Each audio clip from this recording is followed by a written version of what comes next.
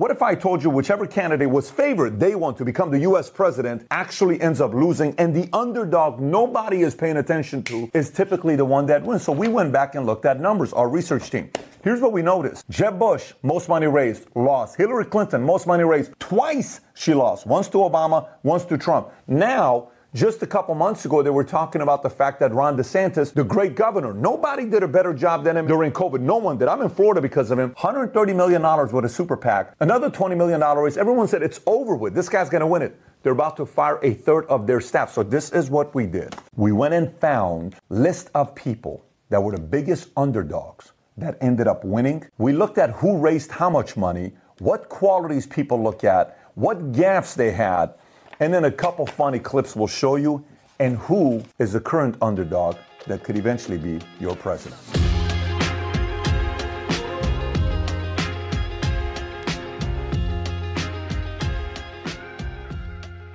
Okay, so if you get value from this video, give it a thumbs up and subscribe to the channel. Let's get right into it. So, the biggest triumphs, underdogs coming out of nowhere. The first one we're going to look at is Abraham Lincoln against William Seward. In 1860, the Republicans expected to win the presidency with their strong candidate, William H. Seward, a polished, influential former governor and senator from New York. His only serious rival for the party's nomination was Abraham Lincoln, a politician from the backwoods states of Illinois, who was little known in the powerful eastern states. Lincoln proved the better politician. As a native son, he secured all the votes from the Illinois delegates. His campaign workers made sure to seat Lincoln supporters close to critical delegations. They printed counterfeit admission tickets to the convention to pack the hall with Lincoln backers and leave little room for Seward supporters. And through these tactics and backroom bargaining, Lincoln gained the nomination. In November, he won the presidency because the anti-Republican votes were divided between three pro-slavery candidates. And now some say Abraham Lincoln is one of the greatest presidents we've ever had. Next, Truman against Dewey. 5 to 15 point underdog. Truman had taken office after Roosevelt's death in 1945 and faced numerous challenges during his term. Even the newspaper announced Dewey defeats Truman. Based on early results and expectation, nobody thought Truman was going to win, but Truman traveled nearly 22,000 miles by election day, at one point given 13 speeches in one day, and they were said to be very passionate speeches, advocated for civil rights and USSR containment, considered one of the biggest political comebacks of all time. And maybe one of the greatest pictures ever taken in politics in newspapers is when Truman is holding the paper that says Dewey defeats Truman. The ultimate underdog story at the time. He makes in the top 5 stories. The next one is Nixon against John F. Kennedy. This is very interesting because nobody knew who John F. Kennedy was. They kind of looked at him as, look, your father Joseph's been doing everything for you. Yeah, your Congress. Yeah, you're Senate, but Nixon, 2-term vice president. Like, this is the guy that's gonna be the next president. But what ends up happening? The national sentiment turned in Kennedy's favor when the first televised debates were held. Kennedy was much better looking and charismatic than Nixon. What a lot of people don't know, the night before, Nixon didn't shave. He didn't think it was a big deal because when it was on radio, Nixon had a great voice. They're like, this guy's got it. On TV, JFK went to sleep. He was very well rested. He went to a tanning bed. He looked good. Nixon had a flu. Obviously, all of this worked against Nixon. And knowing the fact that JFK's dad, Joseph, was a master at marketing, he's kind of behind closed doors saying, here's what we're going to do. This is what's going to happen. My son's a better looking guy. You're going to win in this area. And obviously, it worked in their favor. This was enough to give JFK a razor-thin victory over the favorite,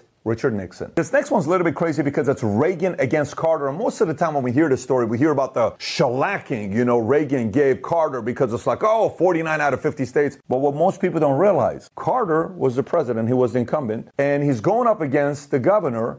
But up until the last week, President Carter had a definite lead. Even with America's concern about the economy and the Iran hostage crisis, he still had the lead. Reagan turned it around with his polished performance in the campaign's one televised debate. It had one of the highest TV ratings of any show in the previous decade. The debate is remembered for Reagan's quips. There you go again. And are you better off now than you were 4 years ago? Ronald Reagan ended up winning the 1980 election in a definitive and unprecedented landslide. You ready? 489 to 49. 489 to 49.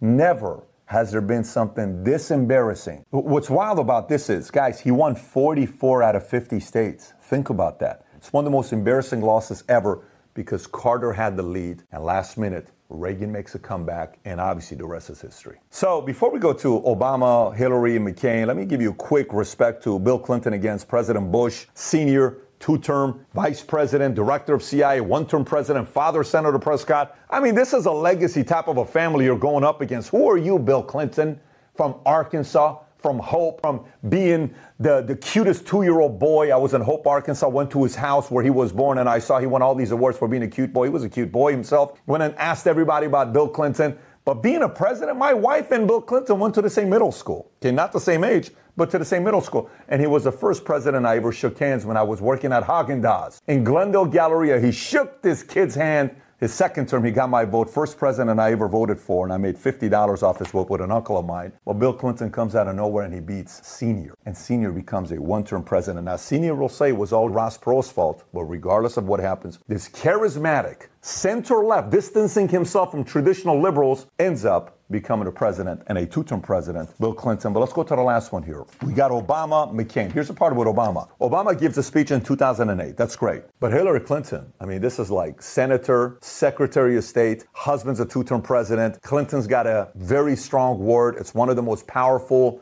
political families in America, the most powerful political couple in America, both way more than Michelle and Barack Obama today. And she decides to run. No one's supposed to beat her. Definitely not this one-term senator. Who are you, one-term senator, motivational speaker? You're not going to beat me. Not only does he beat her, then he goes up against McCain, who has a resume, this thick of a resume, prisoner of war. This guy's got one of the best resumes ever. And what ends up happening when you look at this chart here in 2008, at first, Obama wins Iowa caucuses, so he's got a lead. Then all of a sudden, Super Tuesday takes place, and McCain's got the lead. Okay, so he wins the Florida primary. And like, no, McCain's going to win it. Then next thing you know, boom, right after Super Tuesday, Obama takes off. He wins the nomination. Everything's going their way. Then suddenly, right before election time, a couple weeks before it, McCain takes a lead right after AIG seized Lehman Brothers, bankruptcy, all that stuff's going on. They said, we got to kind of lean on this McCain guy. Then all of a sudden, it's as if Obama went on a run and it was game over. He ended up winning 365, 173, wasn't even close, but he was an underdog, and he beat two favorites, heavyweight Hillary Clinton and heavyweight McCain at the same time. Now, before I give you the last one here on the greatest underdog guy, winning president, all this stuff, I think you kind of know where I'm going. I want to give you some data before I go through that. So here's how much money's been raised since 1960 till today for every single election. If you look at Nixon against Kennedy, Nixon raised 10.1 million, Kennedy raised 9.8 million, Kennedy ends up winning. Next one, Goldwater raised 16 million, Johnson raises 8.8, but guess who wins? Johnson wins. Next one, Nixon raises 25.4 million, Humphrey raises 11.6, more than doubling. Nixon obviously wins. Nixon raises 61.4 million, doubling McGovern. Nixon wins. Next, 435, Carter 33, Carter wins. Reagan, 57.7 million, Carter 49 million, Reagan wins. Next one, Reagan raises 67.5, a million more than Mondale, Reagan wins. Bush Sr., 80 to 77 Dukakis, Bush Sr. wins. Again, Bush Sr. versus Clinton, 97 million to 107.9 million, Clinton wins. Dole, 66.8, goes against Clinton, 115 million. This is Bill Clinton. Bill Clinton wins. Then you got Bush Jr. going against Gore, $60 million more raised. Bush wins. Bush again beats Kerry. He raised 355. Kerry raised 332. Bush wins. McCain against Obama. Obama nearly 4x McCain, 760 to 239 million. Obama wins. And the next one, Obama against Romney, 737 to Romney's 483. Obama wins. Then if you look at Hillary Clinton against Trump, Hillary Clinton 580, Trump 340, Trump wins. Biden against Trump, Biden raised 1.68 billion, Trump raised 1.06 billion, and Biden wins. So if you look at this and see how many times a person who raised less money won, you would notice it's Kennedy, it's Johnson, it's Carter, and Trump. Almost every single time whoever raised more money wins the whole thing. These are some of the underdogs. So here's what you'll notice. If we look at this and we think about a pattern, there's only been 4 times where somebody who raised less money won. One is Kennedy, 60. One is Johnson, 64. The other is Carter, 76. And the other is Trump, 2016. The last time somebody who raised less money, he raised half the money Hillary did. The last time that happened was 1976. It hasn't happened for 40 years, right? So now if we look at this and we go to the Trump-Hillary campaign, what will you notice? This is what you'll notice. I want you to look at this election odds, okay, well, who's going to win? If you look at the dates, Trump versus Clinton, Clinton had a negative 110 odds. That means you have to bet $110 to win $100. And with Trump, as of August 5th, 2015, you had to bet, if you bet $100, you would have won $2,500. And it goes all the way up to October 25th. On October 25th, a week and a half before voting, in order for you to win $100 with Hillary Clinton, you had to bet $550 to win $100. And with Trump, if you bet $100, you win $350. You know what that tells you? Everybody sat there and said, guys, come on, let's not get it twisted. Hillary Clinton's going to be our next president. Trump is out. Everybody knew this. However, there's a couple things I remember. I would be on Facebook and I would see Trump 6, 7, 8, 9, 10 Facebook Lives in different places. He's given a speech, and you would only see Hillary giving one speech a week, two speeches a week. I'm sitting there saying, 50, 70,000 people are coming to see this guy. How is this possible? This guy's going to lose. That's kind of crazy. But maybe she raised twice as much money than him. Maybe that's what it is. The ads are going to work. And then what results do we get? All of us at 2 o'clock in the morning, 3 o'clock in the morning. President Donald Trump, and you see Donald Trump walking on stage with him and his wife, and you're like, wait, they don't even think they won. Look at they were surprised. Even he said it.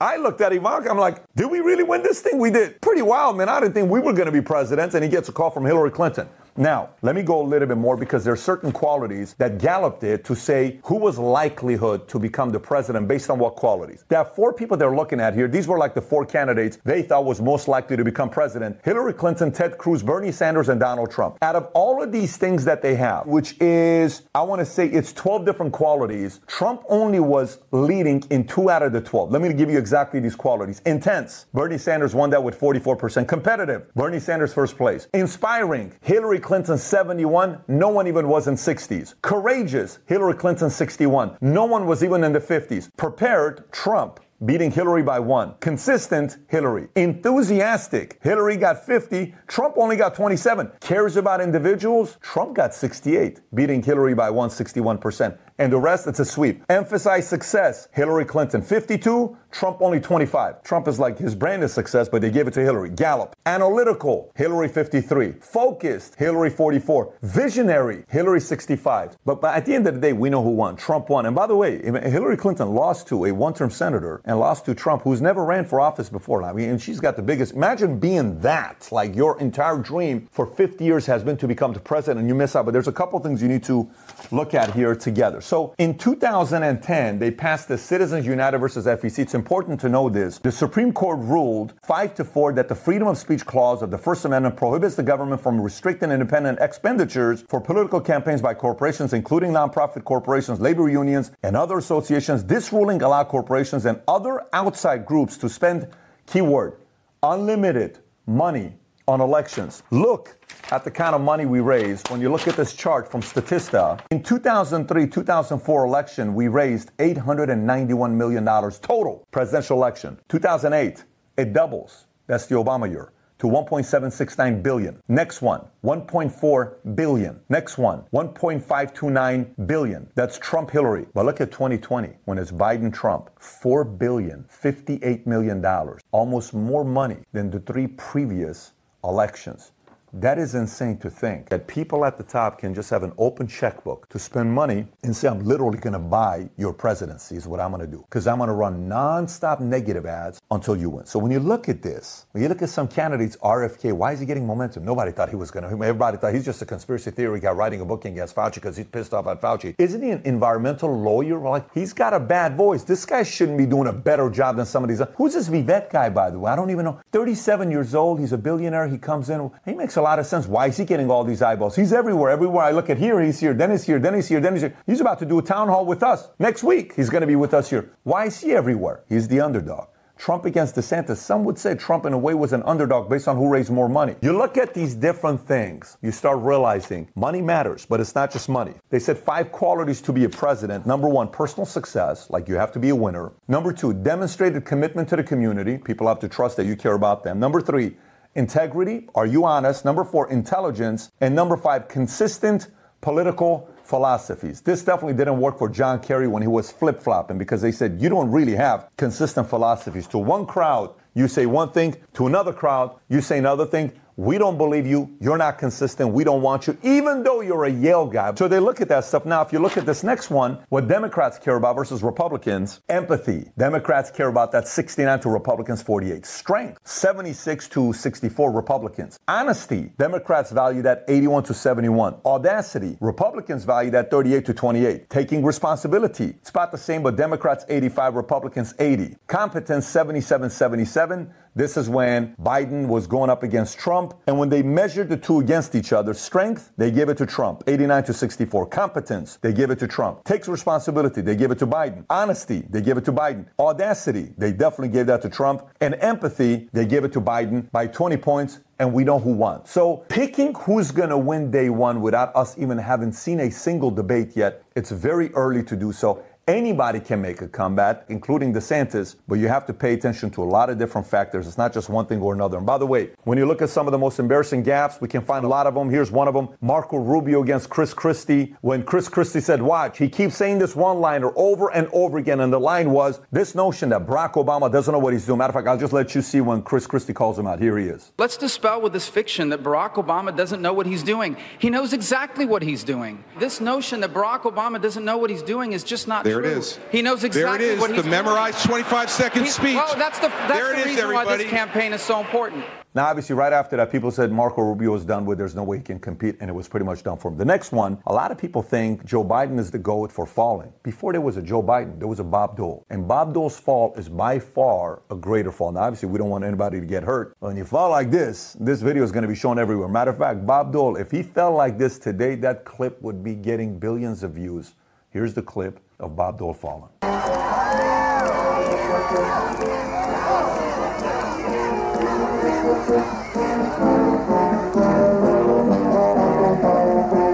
This next one, got to give it to Obama and his marketing campaign. Romney gets up and gives this incredible song. And then Romney's campaign takes that song, it opens it up with Obama saying, I endorse this message. And then Romney is singing this song. And then they said, everything Romney is touching, he has money in Bermuda, he has money in Caymans. Here's what he's doing to his employees. Is this a person you want to solve your problems? He's not it. Boom. Obama uses that, helps him. Romney's out. They go with Obama. I'm Barack Obama, and I approve this message. Oh, beautiful for spacious skies, for amber waves of grain, for purple mountains' majesty above the fruited plain.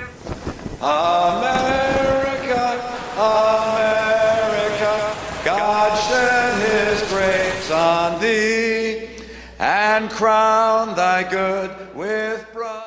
And last but not least, this guy's got to be the GOAT. I mean, I don't think anyone's going to come at this guy's level. Howard Dean crushed it. At one point, for a split second, he thought he was the second coming of Tony Robbins. I'll just let you judge it for yourself. You know something?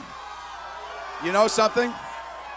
If you had told us 1 year ago that we were going to come in third in Iowa, we would have given anything for that. And you know something? You know something? Not only are we going to New Hampshire, Tom Harkin, we're going to South Carolina and Oklahoma and Arizona and North Dakota and New Mexico. And we're going to California and Texas and New York.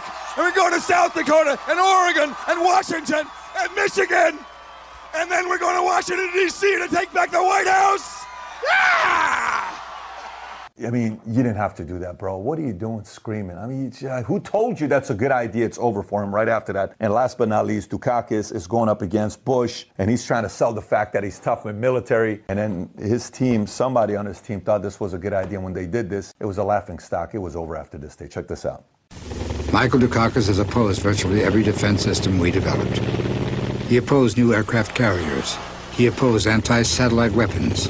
He opposed 4 missile systems, including Pershing II missile deployment. Dukakis opposed the stealth bomber and a ground emergency warning system against nuclear attack. He even criticized our rescue mission to Grenada and our strike on Libya.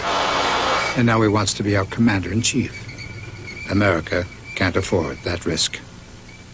Terrible idea, but somebody thought it was a good idea. Look, we can say one-liners, there you go again, because you'd be in jail. You know how many one-liners we can come up with on all this stuff to give it to them? There's so many factors that goes into this. But this is why. When I had Ari Fleischer here on the podcast, and I said, there's so many different industries for you to get into to make money. Why politics? He says, because I love competition, and there is nothing better. He says in every competition, there's a score. You can say, you shoot a three-pointer, you get 3 points. You catch a touchdown, 6 points. You get the extra point, 1 point. He says the only sport that there is no way to score a point, but who can sell ideas better and who's a marketer is politics. He says you gotta love this competition. This is why so many people tune in. Now, a big part outside of competition, it's also policies that's gonna dictate which direction America goes. So a lot is on the line, but it's way too early for us to decide who's going to be the president in 2024. So if you got value out of this video, give it a thumbs up, subscribe to the channel. I got another video I want you to watch, is the anti-establishment presidents and why free thinkers. If you're a free thinker, if you're a true valuetainer,